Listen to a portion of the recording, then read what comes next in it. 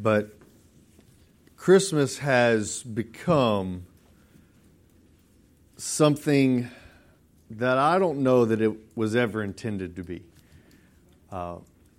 We spend, at least our family, we will spend about a week exchanging gifts. My kids begin asking about a week leading up to Christmas, can we open a present? Can we open a present? My house, my dining room where the Christmas tree is, you can barely walk because of all of the presents. I go to my mom's, and she has half of her dining room barricaded with presents. Before Christmas, you can't even walk in her room, in her closet, because she's got Christmas presents stacked up to the ceiling. You can't go in the shed to get something because you might see a present that hasn't been wrapped yet. Gift giving has become synonymous with Christmas, and to the extent that we give extravagant gifts. And I don't necessarily think that gift giving is bad and is wrong. In fact, I think that we get a picture of gift giving, and where that comes from is from Scripture. When the Magi show up and they give gifts to Christ and they worship Him, that's where the whole idea of gift giving comes from. And so it is a very biblical idea, and the idea of generosity and giving to others.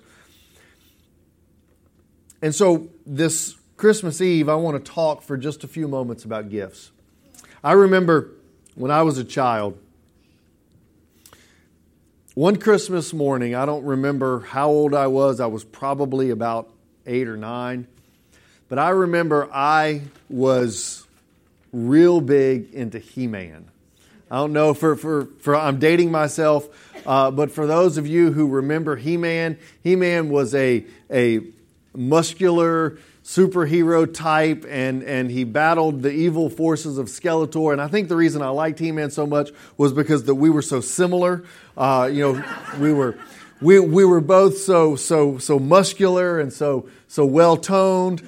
But I loved He-Man, and I used to play with these He-Man figures. And for Christmas one year, my brother and I, we came out of our bedrooms, and Santa Claus had brought us Castle Grayskull.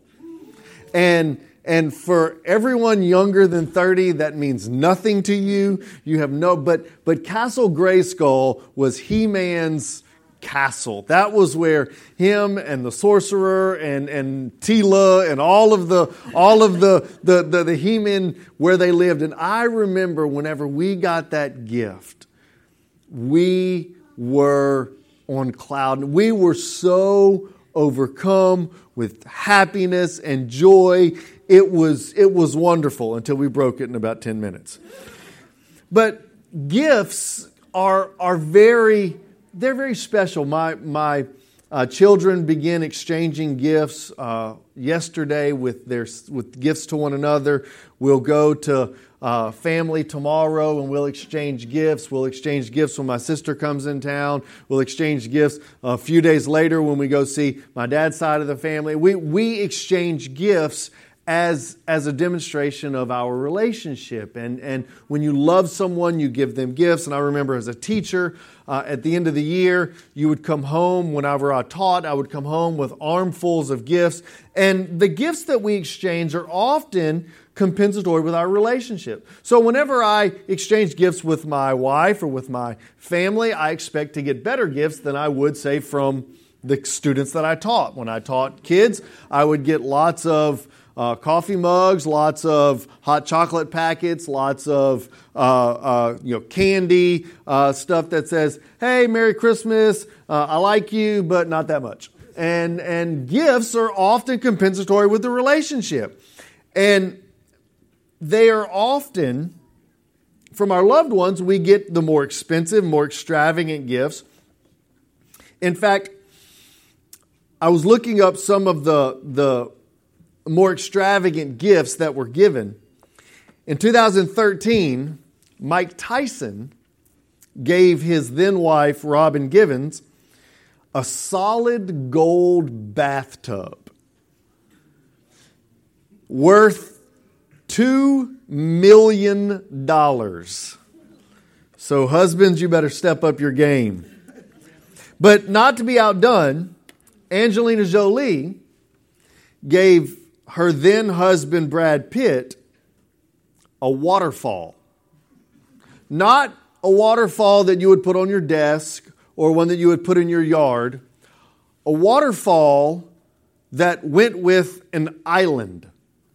So if he wanted to see his gift, they would take their private jet and they would fly to this island and they would hike up this trail, the island by which they owned, and they would see this waterfall that she bought for her husband. Beyonce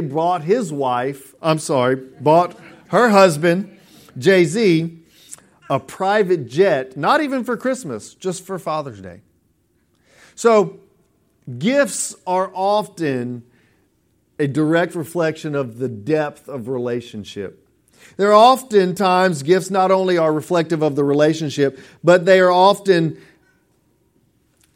given with the stature of the person receiving the gift. For example, our presidents or kings and monarchs would often receive extravagant gifts from other statesmen. You can go online and you can look at some of the extravagant gifts that were received. So, a king in Sub-Saharan Africa tried to give Abraham Lincoln an entire herd of elephants in order to populate the forests in the United States with elephants.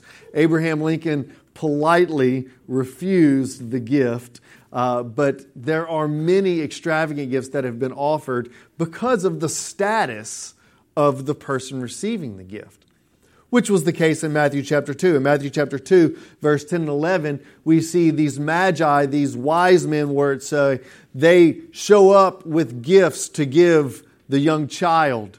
And when they give these gifts, they're gifts of gold, of incense and myrrh. When they saw the star, they rejoiced with exceedingly great joy. You were there, Chris. Matthew chapter 2. And after coming into the house, they saw the child with Mary, his mother, and they fell on the ground and they worshiped him.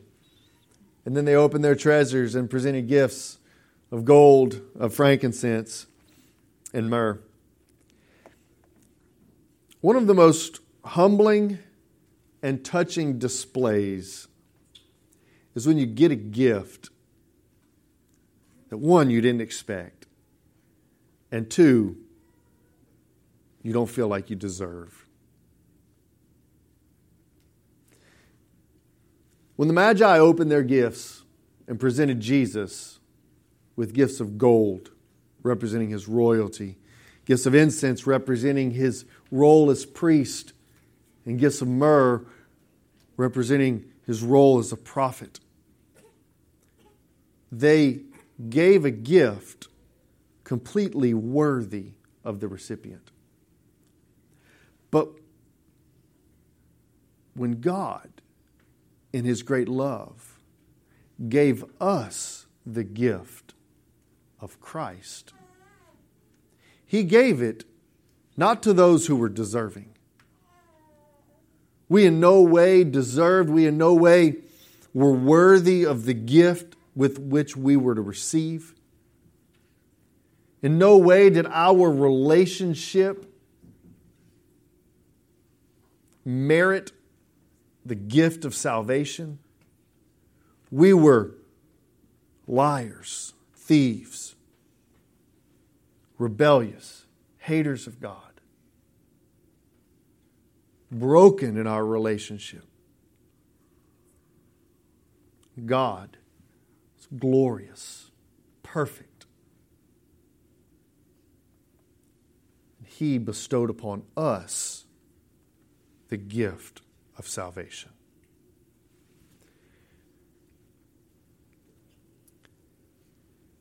In John chapter 10, Jesus made it clear, no one takes my life, but I lay it down that I may take it up again. When he was on the cross, the last words that he uttered were, Father, into thy hands I commit my spirit. Communicating that Jesus was not murdered. Jesus gave His life for us.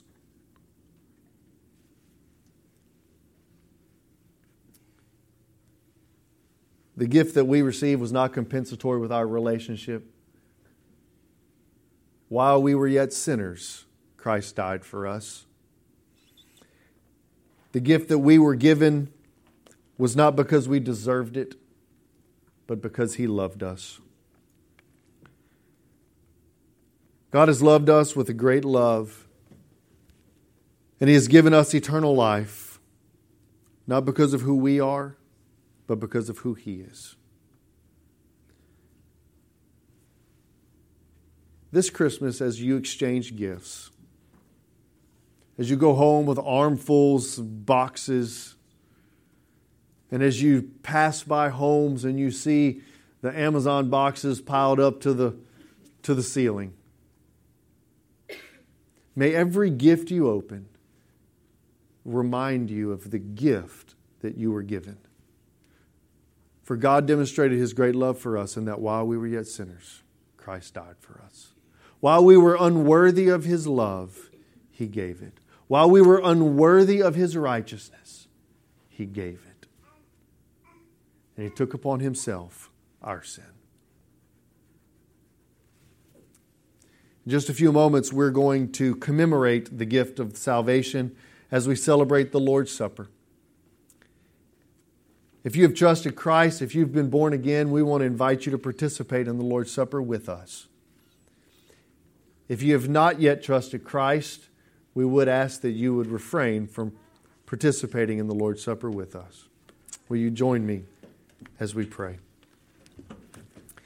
God, 2 Corinthians chapter 9, verse 15 says, "Thanks be to God for His indescribable gift." Lord, you have indeed given us a gift that is indescribable, the gift of salvation.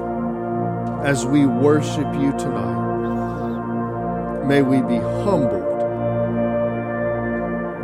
and drawn to worship as we contemplate the gift of salvation. In Jesus' name we pray. Amen.